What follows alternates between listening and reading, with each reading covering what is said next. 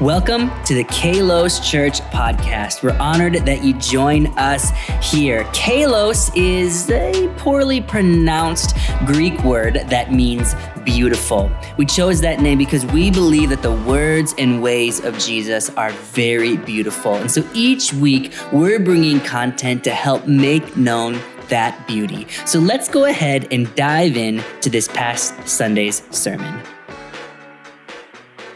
I look out on the park today, people are walking around and they're not a part of what we're doing today, and they're looking at what we're doing and they're asking a question. What are these people doing? Why are their hands raised? Who are they singing to? And I want to talk about that today. What does that mean for us? So the question today that's going to rule our time is this. How do you and I, how does God's church make the invisible God visible? How do you, when you go to work, when you wake up in the morning, when you're raising your children, when they're making their lunches, when you're going on a date with your spouse, when you're going to get coffee for the fourth time today, how do you make the invisible God visible? I hope if you're here today, maybe some of us feel alone sometime, but I feel alone a lot. Ever think to yourself, I'm the only person who feels that way. I'm the only person who struggles with this. If nobody else is like me, it's just me and I'm alone by myself. And I want you to look around just for a moment. Take a moment, look around. How many churches are there in Bellevue, on the east side, in Seattle? How many churches are there? Anybody know? There's one church. There's one church, and it's Jesus's church. And so, yes, there are local expressions of that church. There's Kalos, and there's Bel Prez, and there's the 15 churches represented here today, but there's one church. And so today, church, I'm asking you, how do we do that together? And the answer is not found in my wisdom. It's not found in my ideas or my good stories. They are good, though. It's only found in the Word of God. So I'm going to invite you to stand as I read this passage in honor of God's Word. And we're in John chapter 1. It's in your program. I would invite you just to look there. And John writes this. In the beginning was the Word, and the Word was with God, and the Word was God. He was with God in the beginning, and through him all things were made. Without him, nothing was made that has been made. In him was life, and that life was the light of all mankind. The light shines in the darkness, and the darkness has not overcome it. There was a man sent from God whose name was John. And he came to witness as a witness to testify concerning that light, so that through him all might believe. He himself was not the light. He came only as a witness to the light. The true light that gives light to everyone was coming into the world, and he was in the world. And though the world was made through him, the world did not recognize him. He came to that which was his own, but his own did not receive him. Yet to all who did receive him, to those who believed in his name, he gave the right to become children of God. Children not born of natural descent, nor of human decision or of a husband's will, but born of God. The Word became flesh and made his dwelling among us. We have seen his glory, the glory of the one and only Son who came from the Father, full of grace and truth. John testified concerning him. He cried out, saying, "This is the one who I spoke about when I said, he who comes after me has surpassed me because he was before me." Now, out of his fullness, we have all received grace in place of grace already given. For the law was given through Moses, grace and truth came through Jesus Christ. No one has ever seen God, but the one and only Son, who is himself God and is in closest relationship with the Father, has made him known. Thanks be to God for his word. You may have a seat. How do we make this invisible God visible? Do we do it by trying harder? Got any try hard followers of Jesus in here? You just say, if I just work a little bit more, if I grit my teeth a little bit more. I can white knuckle it. I can fake it till I make it. Is that how we make the invisible God visible? Do we do it by yelling louder? Does anybody notice that the voices have been amplified a little bit more and a little bit more and a little bit more? Sorry, it was for effect. But we as a culture, and especially in the church, we are working our way to make the invisible God visible at times by using our voice and screaming at those who we feel like are against us and our opponents. Do we do it by yelling louder or knowing more? Some of us just feel like if we know the next thing about God, if we learn the next thing, if we go to another Bible study, if we take the next step and we just know more, it's all about head knowledge. Those are all good attempts, but I think ultimately they all fail. We only make our invisible God visible by experiencing Jesus' transformation in our lives. The transformation, the power of God at work by the power of the Holy Spirit in his people. And here in this passage, we learn three things about a Jesus transformation. First, there's an irreducible center. Second, it's an internal work. And third, we must live with incarnational presence. So let's talk about the first. The irreducible center of Jesus' transformation is, what's the right Sunday school answer? Jesus. Yeah, thank you, Ryan. You told me something I would have never known. I would have never figured that out. We're here to worship Jesus, and Jesus is the center of a Jesus transformation. He's the what center? What was that word you just said? Irreducible?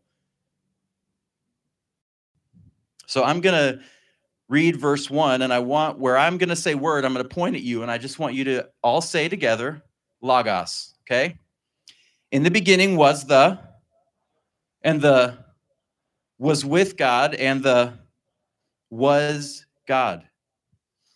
Now, John here is using a common word in the New Testament, which has a wide semantic range. Sometimes it can mean to speak, but here it's weightier.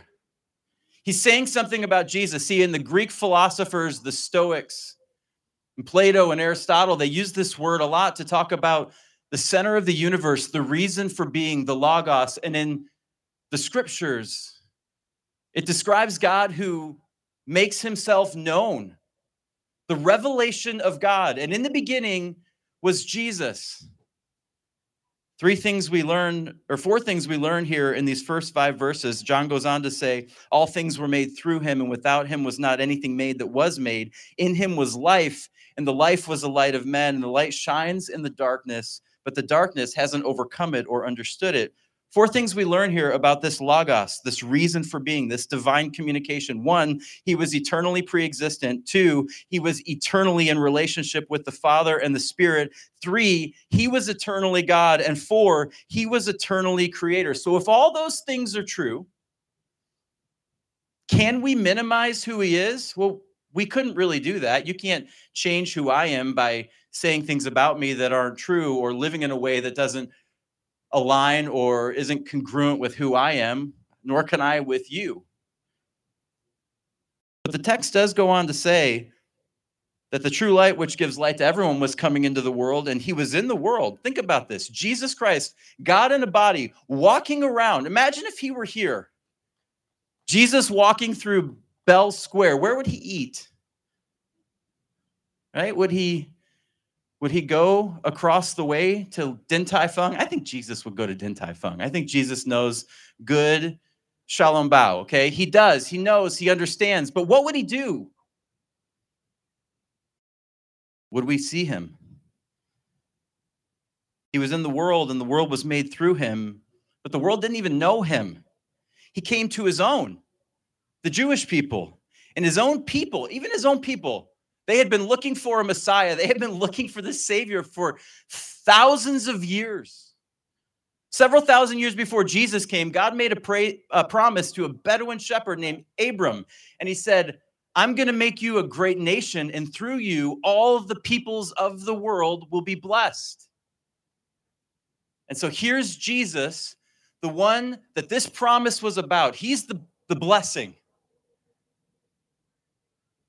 And even his own people who had been searching the scriptures, who had been looking, who wanted to be obedient, who wanted to know, they didn't see him. Just as people reject Jesus, and just as we're able to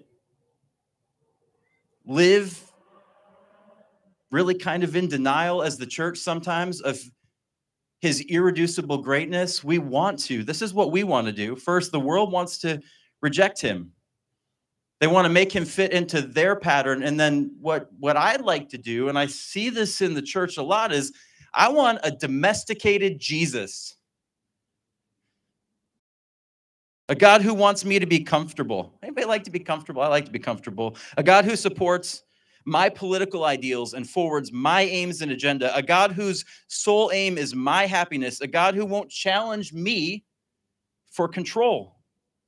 A God who will keep me from suffering. A God that we can edit. Sometimes my wife and I get in arguments because we'll be with people and she'll say something and I'll try to edit her.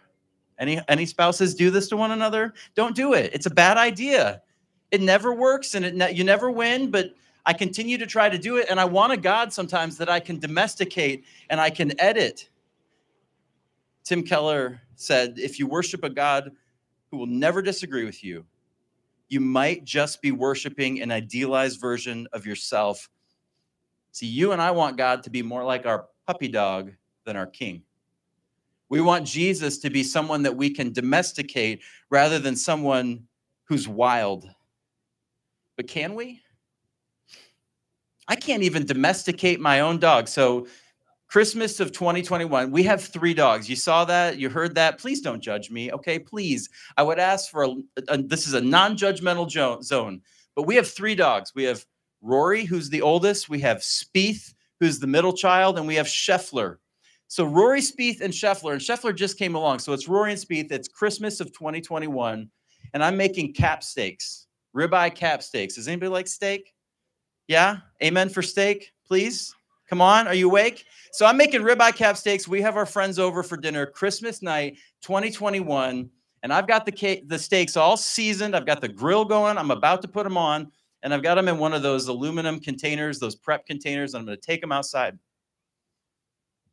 And I hear our friend say, Spieth, what are you doing? And here's Spieth. Spieth weighs 11.5 pounds. He's a little white Cavalier Bichon mix. He's a little white, cute little puppy.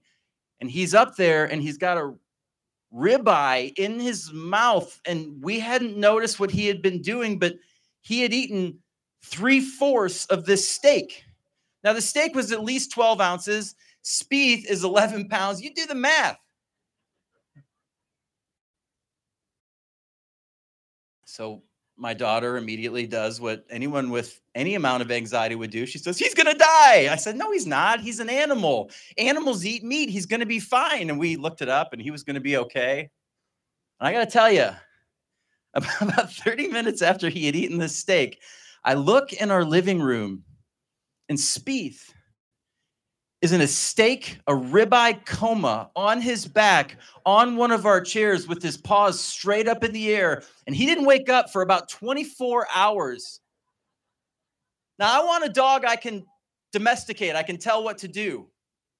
But you know what? There was something about my dog that I've never loved so much as when he ate that steak. I was like, that's my dog. Guess what he did? I couldn't wait to tell everybody. I have no idea how he could even get that much food in his body. He didn't eat for like 3 days after that. It was amazing. But guess what? I can't, as much as I try, even domesticate my 11-pound puppy. So why are you trying to domesticate Jesus? Why, church, do we want Jesus to fit our mold? And if there's going to be a Jesus transformation, God's church has got to become enraptured with the person of Jesus. My wife and I, and just so you know, I'm not going to quote her every time, but there are many things I'll say in this message that should be attributed to Liz. Liz and I were talking, and I've coming through this time where COVID was it kind of stunk. Did anybody think COVID stunk? And I know it's over and what's COVID and it's way behind us. But my first Sunday in 2020, when I was preaching at Westminster Chapel, we had just celebrated the legacy of Gary and Jory Gulbranson, who I love. And we sent them off. And it was my first Sunday in the pulpit at Westminster. And guess what happened? Nobody came to church because we shut church down because there was a pandemic breaking out. And it was my first time as a senior leader in a church. I had no idea what I was doing. No idea. And I came through the pandemic and I made it through the pandemic, but I had a lot of scar tissue. And in fact, I would say there was more fear ruling my mind and my heart and my life than ever before. And only recently has the Lord begun to set me free from those things. So we're talking, Liz and I, and I'm just telling her about how I really want to control God. She said, well, Ryan, I don't think you're comfortable with a God who's wild. And I said, whoa, wild. Okay, you need to know my theological background. I'm like, does the Bible say it? Then only if it says it, can I say it? And she said, Ryan, have you ever heard of apophatic theology? Usually in our constructs of the way that we talk about God, we say what he is, who he is, his attributes, the omnis, he's omniscient, he's omnipresent. He's love, he's good, and he is all of those things. But you know what God is not? And I have a hard time with this because I want to domesticate him. God is not safe. He's not safe. So if you're looking for a God, he's ordered, but he's not safe. I'm going to quote C.S. Lewis a couple of times here, but they're both from the Narnia series. But Lucy's talking to Mr. Beaver, and this is a conversation you've maybe heard before. Mr. Beaver says, Aslan is a lion, the great lion. Oh, said Susan. Or Susan is, I'm sorry. I thought he was a man. Is he quite safe? I shall feel rather nervous about meeting a lion. Safe, said Mr. Beaver. Who said anything about safe? Of course he isn't safe. But he's good. He's the king, I tell you. There are 100 billion galaxies containing in the millions to the tens of billions of stars in our universe. 100 billion galaxies, tens to 100 billion stars. So let's do the math for a minute here. 1,000 thousands equal a million, and 1,000 millions equal a billion, and 1,000 billions equal a trillion, and 1,000 trillions equal a quadrillion, and 1,000 quadrillions equal a quintillion, and 1,000 quintillions equal a sextillion, and there may be that many or more stars in the entire universe. And we want Jesus to get on our page. We want to fax him or email him or text him our ideas for what he should be like and say, here's who you are, God, for me. No, your God's not safe, church, but he's good. And Jesus is the irreducible. He's the irreducible center of a Jesus transformation. A Jesus transformation is, secondly, an internal work.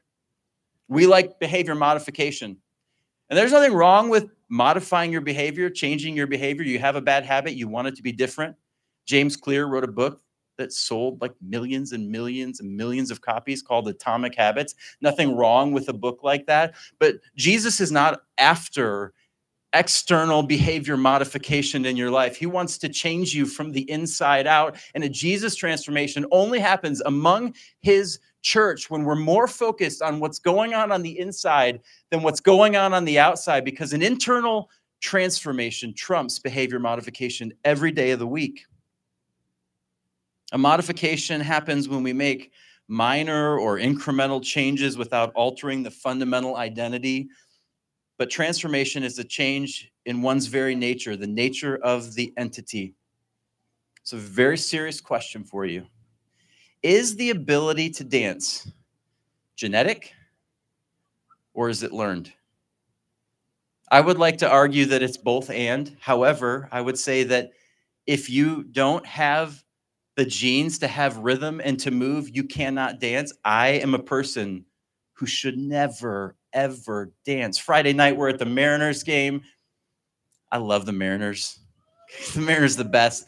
And we're at the Mariners game, and I've just decided, like, in talking with another friend who's here, I'm going to borrow his phrase, T-Mobile Park is my happy place. So we go to T-Mobile Park, and a different Ryan comes out, and I'm every time there's a a run scored, someone gets a hit, I'm up off my feet. When there's music playing, every time there's music playing, I'm dancing. Now, I should tell you this, in my marriage, if I upset Liz, if I make her mad, one of the ways that I can amend the situation is by singing and dancing at the same time, because it just makes her laugh every single time I do it. And so every time I go to a Mariners game now, I'm up dancing. And Liz looks over at me and she says, Ryan, what if you get on the screen? And these words, a man of the cloth should not dance like that. Now, I don't know what she was talking about, but it wasn't good. Our niece is here. She's in town. She has the genes to dance. She goes to London and she's in a prestigious dance program in London. And her uncle didn't get the same genes. And so it's like, it's like dad dance over here every time I dance. And it's really a lot better than that when I don't have a mic in my hands, because I can cut the rug. But if I'm going to ever be a good dancer, it's not going to happen because of a modification. Me going to a class, or if you have rhythm teaching me how to do a step, I can't learn a step. I can't do any of those wedding dances. I can't do line dances. I can't do any of it. I always run into other people when I do. If I'm going to be a dancer, I need a new genetic code. And you're not going to reflect the presence of Christ to people if you focus on your behavior and modifying it. You are only going to be the presence of Christ to our world when there's an internal transformation happening in your soul. The text says this, but to all who did receive him, who believed in his name, he gave the right to become children of God, who were born not of blood, nor of the will of the flesh or the will of man, but of God. Church on the East Side, what are we focusing on when we think about spiritual formation? When we think about discipleship and the growth that God wants to happen among us? Some of us are living very dry spiritual lives, and I would just encourage you, if you're thirsty, go to the well. If you're thirsty, don't say, you know what? I need a drink. I'm going to go find a drink. I'm going to read about how to get a drink. I'm going to find a blog about a drink. I'm going to go to a Bible study where they talk about a drink. No, go to the Word of God and drink. We talk about God. We go learn about God, but we don't ever come to him. So many of us are shriveling spiritually, and God just wants you to take a step into transformation. And thirdly, if there's going to be a Jesus transformation, then we must live with an incarnational presence. And the Word became flesh and dwelt among us, and we have seen his glory as of the Son from the Father, full of grace and truth. For the law was given through Moses. Grace and truth came through Jesus Christ. No one has ever seen God. The only God who is at the Father's side has made him known. A few movements we're going to have to make here. We're going to have to understand that there are tensions in the gospel. We don't like tension in life. I learned to deal with tension in my family of origin by making jokes all the time. So if you're around me and it gets tense, you're going to find me just making really bad jokes nonstop. I try to make people laugh because I don't like to deal with hard stuff. But the gospel is full of grace and it's full of truth. And if we're going to embrace the good news of Jesus, we must embrace both of those things. And it means that times in our Christian lives, things won't be black and white like we would like them to be. There will be tension in the way that we treat someone and the way that we steward the truth. The truth is the truth. The Word of God is what the Word of God is. When I talked about how we like to domesticate Jesus, we do that often by accommodating him to our cultural point of view, the spirit of the age. Well, the culture believes this, so Jesus must agree with us. But if Jesus agrees with you, you're worshiping yourself. There's tension in the gospel. And grace and truth aren't mutually exclusive. And I would argue that grace without truth isn't really love. And truth without grace is not the truth. It's a distortion of the truth. It's a weapon, and that's not what God would have us use the truth to be. There are gospel tensions. There are gospel extensions. We are the presence of Jesus. The Word became flesh. Think about this. The eternal God of true God, light of light, took on flesh. And in the incarnation, the eternal, pre-existent second person of the Trinity, who had always been in perfect fellowship with the Father and the Spirit, came to earth. And what did he do? He came and moved into our neighborhood. I don't work at Microsoft. I don't work in the Lake Washington School District. I don't have access to Meta or Google. I don't work at your coffee shop. I don't get to hang out where you hang out. My daughter doesn't play on your kids' sports teams. You and I have the opportunity in a very real way to be the presence of Jesus to our world and to one another. So wherever you are, God has called you to that place. And I want to encourage you to think about that this week. And then finally, an incarnational presence means that we must be expressions of the gospel. Jesus made the Father known. He made the Father's plan for our salvation known. And if he made him known, that means that it was understandable. It wasn't just like he showed up and said, hey, everybody, and then didn't say anything about who he was, what he was here for. We know that. We have his teaching. That's what he did. Have you heard that St. Francis quote before? Preach the gospel always, and if necessary, use words. I like a lot of the things that St. Francis said. I'm not sure how I feel about that, honestly. Preach the gospel always, because it's always necessary that it be accompanied with communication. So if you're going to tell people about Jesus, make sure that you understand how to do that in a way that it can be received. But just showing up is often not enough in our world. And so if Jesus' transformation is going to happen, it's going to happen because we live also with an incarnational presence. We make the invisible God visible only by experiencing the transformation that Jesus alone brings. Let's pray. God, you are a God of power. You are a God of love. You are a God of healing. You are a God of hope. You are a God of victory. You're a God of truth. None of those tensions can be eradicated because we want them to be. And so I pray today, Holy Spirit of God, that you'd search every heart, that you would move in this park, you would move in your church. We want to be a picture. We want to make the invisible God visible to the world around us. And far too often, Lord, we are striving. So God, I pray that we would cease striving and that we would know that you're God. I pray that we would lean into the transforming work of the Holy Spirit in our lives, that we would lean into the truth of the gospel in our lives, God, and that you would raise up your church on the east side to be a picture of Christ, a people who listen and love like Jesus does. It's in his name we pray. Amen. Amen. Would you guys give it up for Pastor Ryan? Man, I love that whole idea of you are how we make the invisible God visible in your area, in your community. And I want to challenge you and push you to do that this week. Another pastor friend of mine says it's like living your life being sent.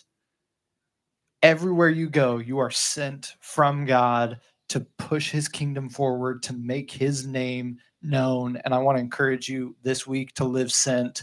And speaking of that same idea, there's one person that really, really comes to mind that I want to introduce and have him share his testimony. This is a friend of mine, Blaze, who has just absolutely lived his life sent. He has been helping people that are displaced all over the world and bringing them into community. So everybody, please give it up for Blaze.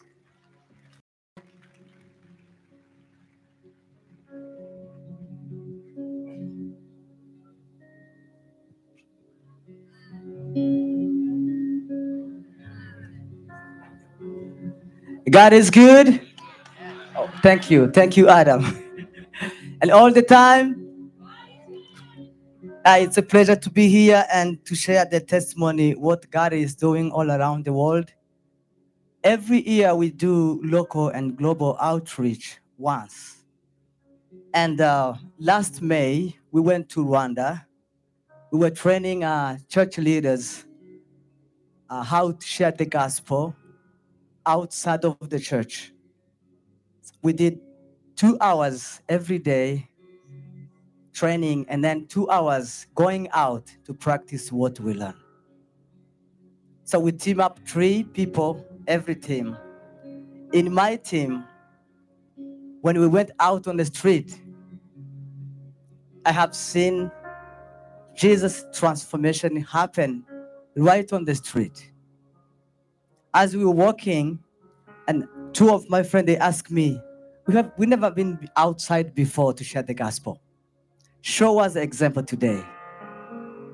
As we were talking, here comes a man. He was very, very angry in the face. And then they asked me, can you please start with this one? That was a challenge to me. And then I stopped the man, I say, hi, my name is Blaise. And he say, my name is Purjans. And then I say, God sent me to you. And then he goes like, what? God sent you to me? I say, yes. And then he say, how can I be sure that God sent you to me? I don't know what to say. But I say, it looks like you are a man like me. And then he say, yeah, I'm a man. I have a wife and 2 children. And I say, me too. I have a wife and 3 children. And then he said, what else? And I said, it looks like we are the same age. I said, I don't know, but I'm 37 years old. And I am 37 years old too as well. And surprisingly, when I say I'm 37, he said, you are lying. I bring out my passport. I show to him. And guess what happened? We find out we have the same birthday. Not only the date and the month, same year, same month, and same date. And on that day, it was my birthday. And the guy sit down, he started crying. And then he said, what are you going to say to me? I say, God wants you. And he has been looking for you for so long. And the guy started crying. He said, you are right, man. And then he said, I need God now. Can you please pray for me? And we pray for him. And then after prayer, he said, can you please show me a church around here? We were very close to the church. And then I say, when you get a time, God wants you to come to the church. He wants to use you. And after that, the guy started coming to church until now. That day, I have seen the Holy Spirit working when we obey and go out and share the good news. God bless you.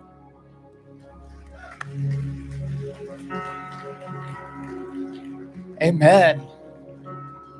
There's one part of our service every year that I absolutely love, and hearing Blaise, how he was talking about working with churches, reminded me of this.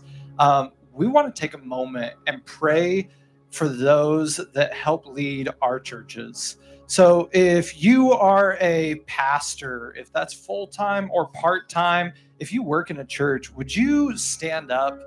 We want to take a moment to pray for you. Everybody, would you guys give these men and women a huge round of applause? These are the people that pour out all the time. They are constantly giving and giving. And we want to take this moment collectively as the body of believers on the East Side to say thank you, that your work, all of your prayers, all of your tears, and the way that you are pouring out does not go unnoticed. It may go unthanked for a season, and it does not go unnoticed. And so right now, if you are around any of these people, if you would lay a hand on them, or if not, if you would just stretch out your hand in the direction of one of these men and women, and would you join me in praying over each of these men and women? God, we thank you. We thank you for these servants of yours. We thank you that these men and women have gone into a vocation to where they are constantly pouring out for us. That they have dedicated their lives to serving your body. God, we pray for these men and women right now that you would be filling them up in such an unbelievable, miraculous way. God, that even today they would be walking out of here knowing that they have been anointed and chosen by you, God. Lord, we pray for miraculous wisdom and power and for you to move through these men and women. God, I pray that they would walk out of here today knowing that they are loved and they are appreciated by your body. That we recognize that they have been chosen by you. And God, we pray for your Holy Spirit to just pour out onto them today and through this coming year. And we pray all of this in Jesus' name. Amen. Thank you so much for joining us for the Kalos Church podcast. We'll be back here every week with fresh content. But hey, I want to give you an invitation to our Sunday morning service. We'd love to meet you in person. We have multiple service times every single Sunday morning in downtown Bellevue, Washington. If you would be interested in joining us, just go to www.kalos.church. All the information you need is there. You can actually even click a link to sign up and save a seat so we can help make sure you feel comfortable coming and hanging out with us in person. So thanks again for joining us, and we'll see you next time.